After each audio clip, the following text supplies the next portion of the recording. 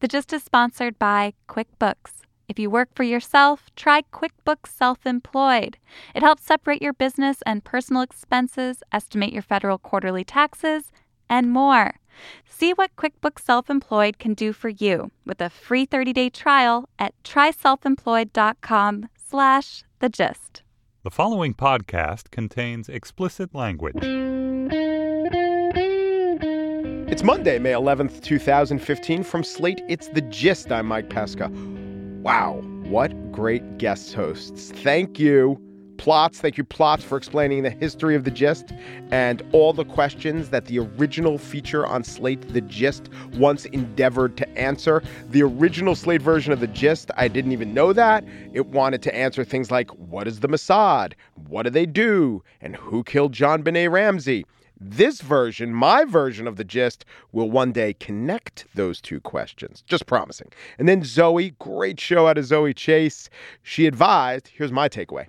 During your annual checkup, when the doctor says, hey, it's time for a mammography or it's time for a prostate exam, she says that the doctor should also say, and have you examined the pop charts? Because right around 40, we start getting disengaged with the pop charts. So the American Medical Association, they're pretty conflicted about whether to advise for mandatory mammographies at 40. But I think we could all get behind introducing 40-year-olds to the new Fetty Wap song.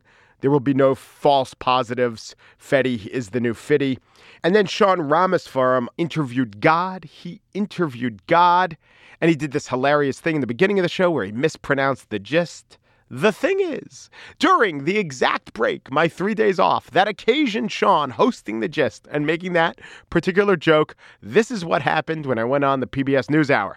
With us for more is Mike Pesca, host of the Slate podcast called The Grist, Mike. Oh, Jeffrey Brown, don't you know, it's the Gerst. And on the Glist today, we do speak of Deflategate and an unfair but satisfying comparison. And we are joined by Maria Konnikova, a mainstay of the Glorst, with Mike Pesca. And we play Artificial Sweeteners. Are they bullshit? But first, on the Ghost, the defense rests in the sentencing phase of the Jahar Tsarnaev trial. Will the defense efforts be enough to spare the life of the Boston Marathon bomber?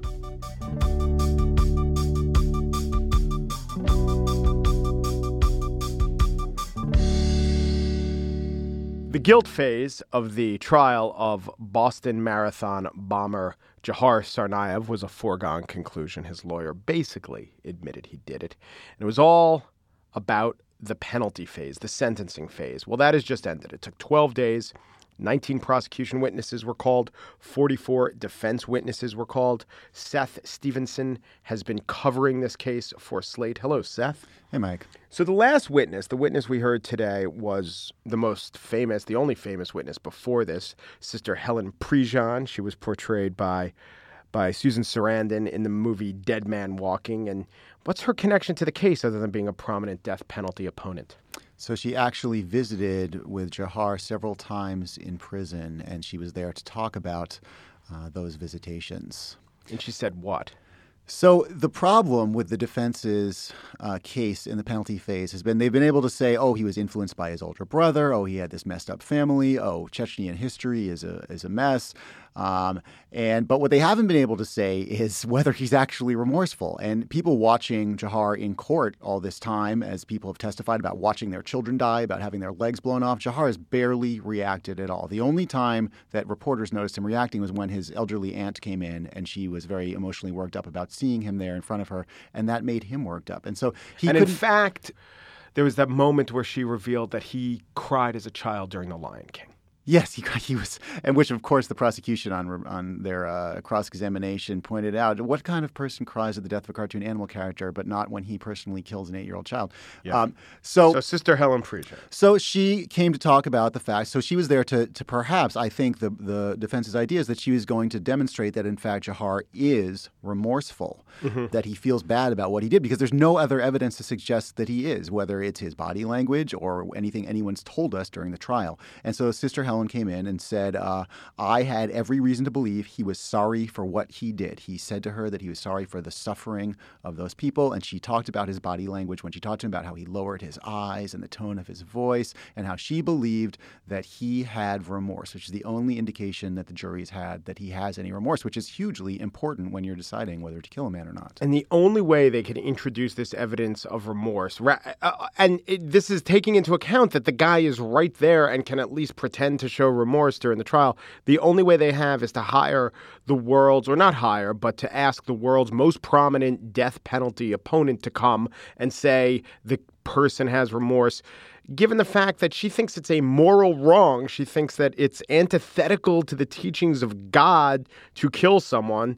I'm not saying she would lie, but perhaps she would think that anyone in their heart has remorse and would say that about everyone. Sure, and she wasn't paid. However, she does get paid a lot. She's doing a speaking engagement later tonight in Boston to talk about this stuff. She gets paid a lot. Her foundation receives a lot of money based on her being a celebrity in the anti-death penalty world, and her entire framework, her entire outlook is that even people who do horrible things are still human beings. They're not pure monsters. So, of course, she's predisposed to see Jahar that way. And let's point out, I mean, Jahar could have taken the stand and talked about how bad he felt, how remorseful he was. They have not put him on the stand to do that. Another thing that happened during the sentencing phase that got a lot of attention, but you and I have talked about this, and we both think it was blown up a little bit, is at one point from the closed-circuit video in the jail cell, he gives the camera the finger. This made the cover of the New York Post, but was this really actually a big deal that you think will damn him? No, it's a great visual. I can see why it, blew up all over the internet, because it's a terrific visual to see the guy who killed all these people,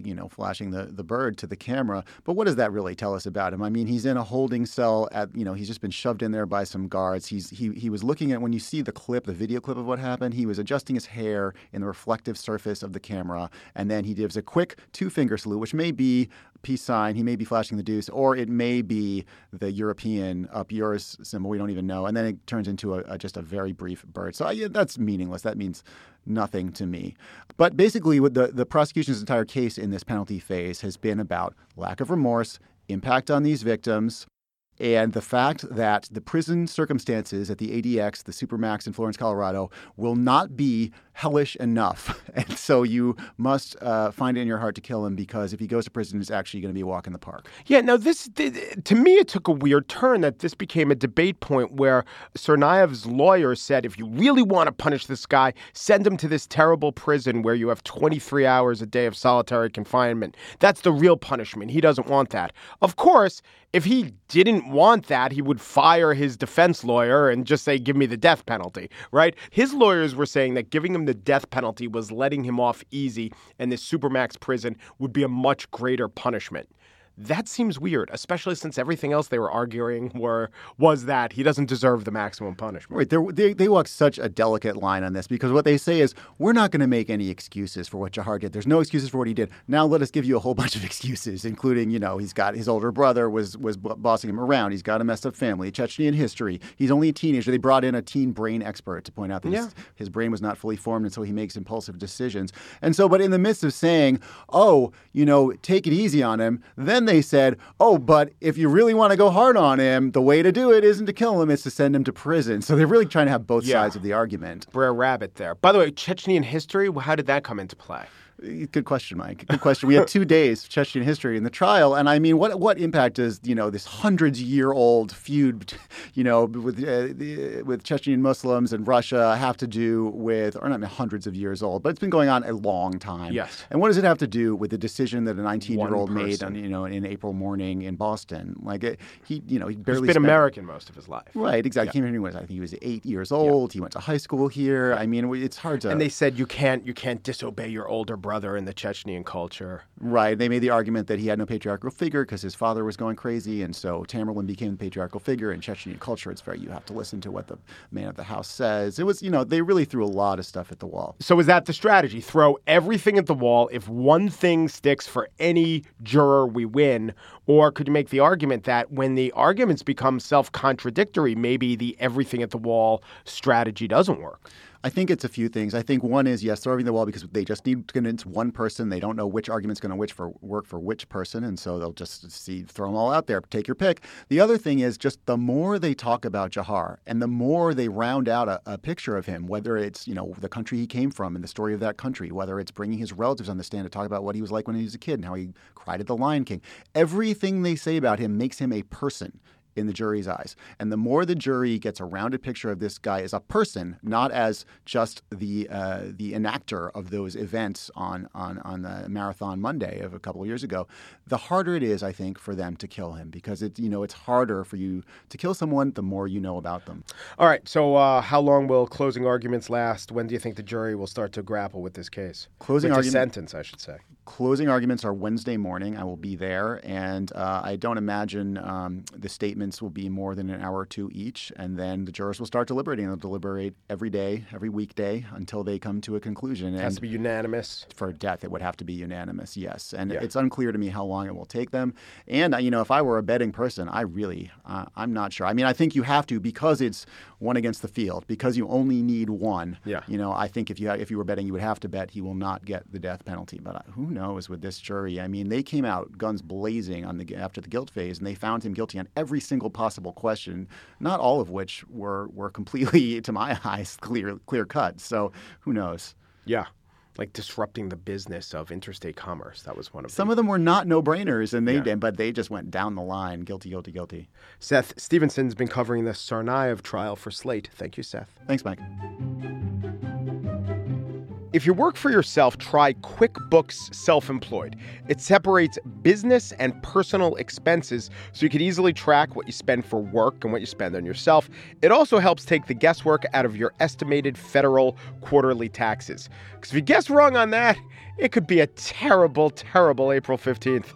That means come tax time, you will know how much money to set aside for Uncle Sam, how much stays in your pocket. Explore what QuickBooks Self-Employed can do for you with a free 30-day trial at tryselfemployed.com/thegist. I'll give that URL again, tryselfemployed.com/thegist.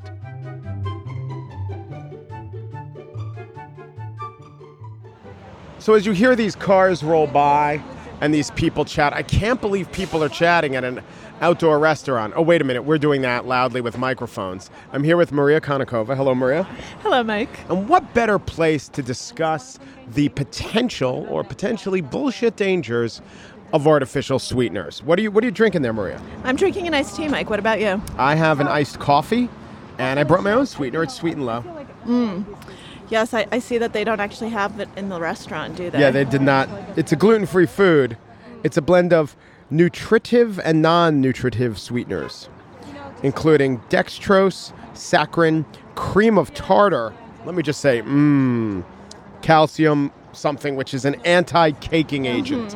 Well, what do you sweeten your tea with? Nothing, Mike. Really? But if I were going to use anything, it would be regular sugar. And is that from a scientific knowledge that you possess? It is from a scientific knowledge that I possess. But let me just put it out there right away, because this is what most people think of when they think of artificial sweeteners. Are they bad for you? They do not cause cancer. Okay. But they do cause leprosy. Right. Yes. That is not bullshit. Exactly. Yes. That is not bullshit. There was a big study that came out back in the 70s that really got everyone started on this kick that artificial sweeteners might cause stomach cancer. Right. And so everyone started panicking, artificial sweeteners, stomach cancer, awful, awful, awful. And then it ended up that the rats' stomach works actually in a really different way from the humans, and it only happened in rats. And in humans, there was no relationship, but the information was already out there, and so people still think that artificial sweeteners cause cancer. By the way, now we're talking about older sweeteners. Every time they come up with something new, I have no idea, because every time the chemical composition is a little bit different, so we can't always say that. But the fact that it doesn't cause cancer doesn't mean that it's actually a good thing to put in your body Right, instead it doesn't of sugar. have deleterious effects. So, Pepsi recently changed its formula, And I think it went away from aspartame, right? It did, yes. Which is what aspartame is. What's it going to, do you know? I don't actually know what it's going to, but unless it's going to regular sugar, that change shouldn't do much, because what we know about the bad health benefits of artificial sweeteners basically apply across the board. And in order to explain that, I think we should back up a little bit and explain what artificial sweeteners really are. Let's talk about it. And these are compounds that have been derived. The first one, by mistake, totally, in the 19th century, the end of the 19th century, from tar. They were doing a tar refining process, and the guy by trying mistake... to patch a road and wound up sweetening our foods. And the guy in the lab by mistake got some in his mouth, and he's like, "Oh wow, this is really sweet," and I didn't die. And that's how saccharine was first discovered. Oh my God. So that's bad lab practice, by the way. Do not put things that you're working on into your mouth.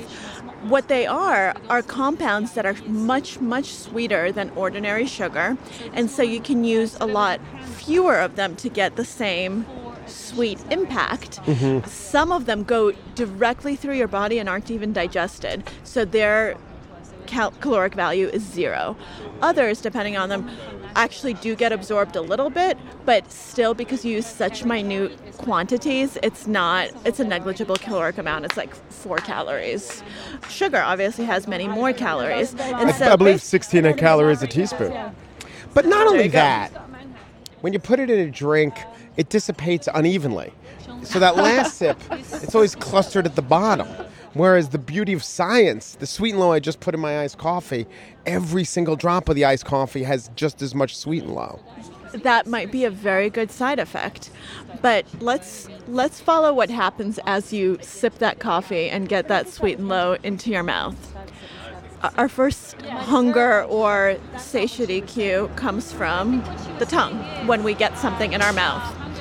And when you're tasting this, you're tasting sweet, as you would if you were tasting regular sugar, because that's the whole point. And then you get the sweet sensation. The brain processes it. It says, "Oh, yay, sweet. We really like sweet. We're about to get lots of calories," which is really good because the body likes calories. And then it waits, and the calories don't actually come because you fooled your brain into starting a digestive process with calories that aren't actually going to be digested. And so what happens? As a result, you're going to become then hungrier because your body was ready for the calories, you never got them, and so you're going to have more appetite later on. But the other thing that happens, which is even more important, because the hunger thing you can kind of control if you really want to, is your metabolism gets a little bit screwed up because your body got ready to digest and it wasn't able to. And so there's a metabolic impact of this, and there's recent work that shows that artificial sweeteners can actually screw with your metabolism and increase glucose intolerance and end up leading to things like type 2 diabetes. Wow. Because of the metabolic impacts. Gut bacteria is a real thing, huh? Gut bacteria is a real thing. This is a constant thread. Absolutely. So the president of PepsiCo was on CNBC, the chief executive, and he did say that aspartame is one of the most researched ingredients in the world. So this is the Hillary Clinton argument. It's been vetted. I guess you're saying it's been vetted, but in some cases found to be wanting. As we've talked about, the microbiome was hot right now. So people before could dismiss a lot of the studies because they were mostly correlational over time, and they would show things like people who eat artificial sweeteners are more prone to diabetes, gain more weight, have a lot of adverse health effects. But then you have to wonder, well, are these people do they have other unhealthy habits? And people tried to control for it, but as long as it's a study like that, there are going to be variables you can't control. And so now that we're getting lab results back, it doesn't mean it's unsafe. No one is saying that it's not unsafe to change your gut microbiome. If we had a study that said it caused cancer, then people would say it's unsafe. It's unhealthy, but unhealthy is not necessarily the same thing as unsafe. Gotcha. So, let's take it piece by piece. Artificial sweeteners cause cancer, diabetes, heart disease. Is that bullshit? Well, for cancer, yes, as far as we know. For diabetes and heart disease, Probably no. For diabetes, probably not. For heart disease, we don't know, probably yes. All right, let me give you the second part of that. Artificial sweeteners are a good way to lose weight and cut calories. Is that bullshit? That is absolute bullshit. It will cut calories, but it might perversely make you gain weight instead of losing it. Maria Konnikova, cheers. Cheers.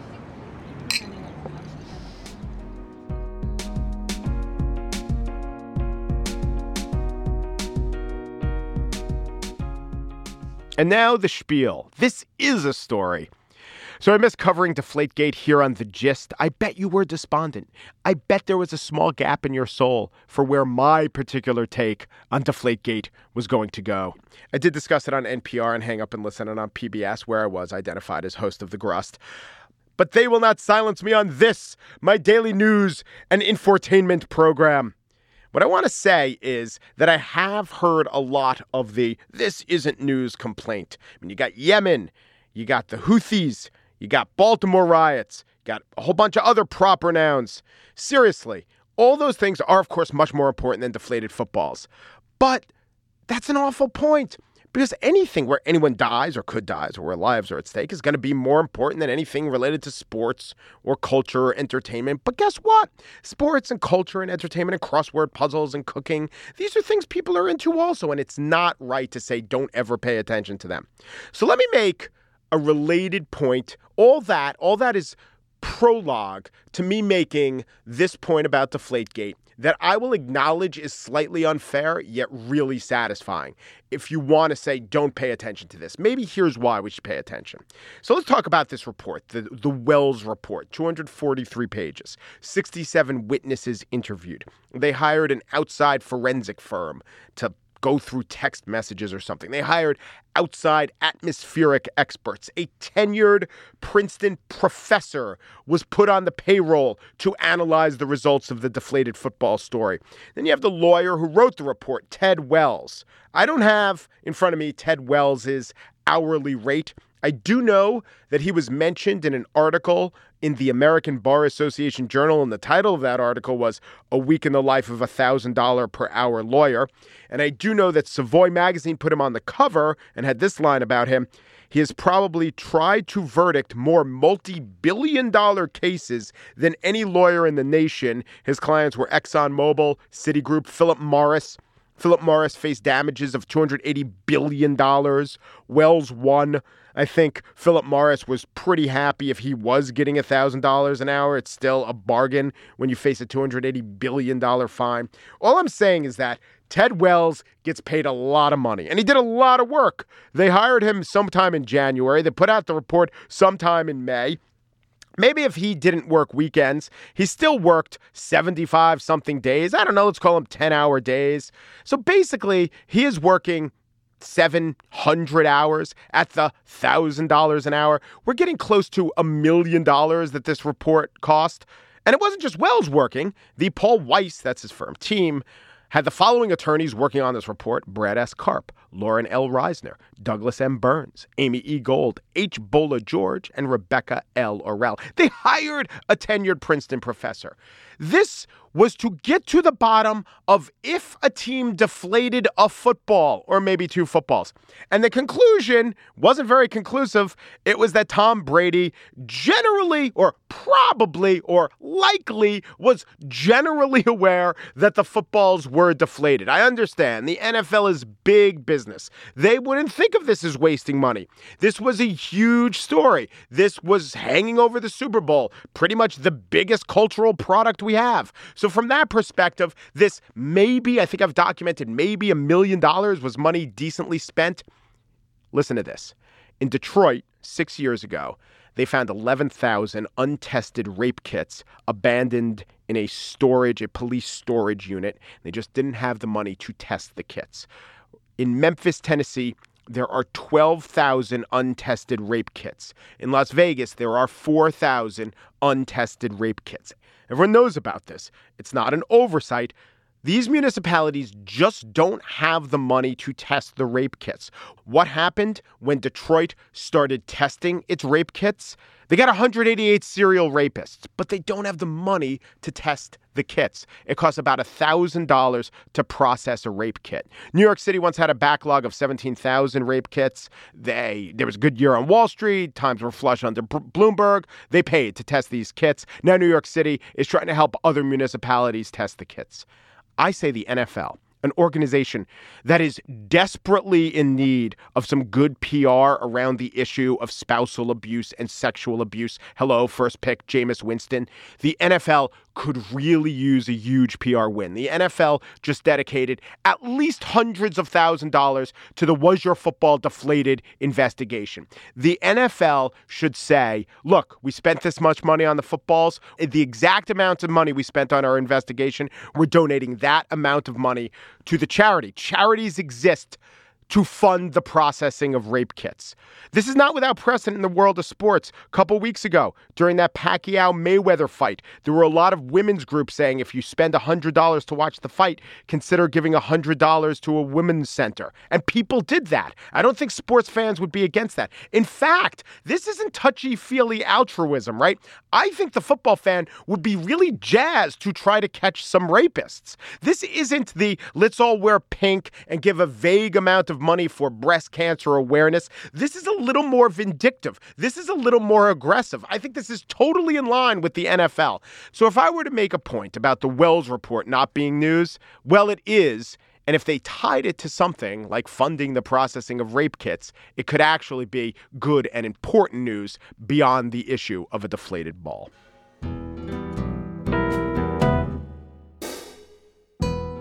And that's it for today's show. When you see GIST producer Andrea Salenzi in your rearview mirror, you actually see the words Air DNA is Nellis. It's just the mirror writing. When you see Joel Meyer, the managing producer of our podcasts, you see Ray M. Leo J. Similarly, executive producer Andy Bowers scans in your rearview mirror as he's bearing down on you. Andy Bowers scans as Sru Ab Yadana. I only bring this up because it's a Monday. We play a They Might Be Giants song in honor of their Dial-A-Song. And today's They Might Be Giants song is what you see when the ambulance is behind you. The letters ECNALUBMA. Perhaps you could pronounce it Ekalumba, or maybe you should just listen to this.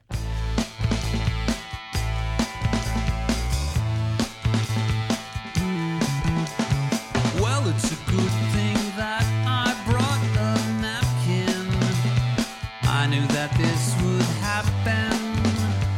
Why does this always happen?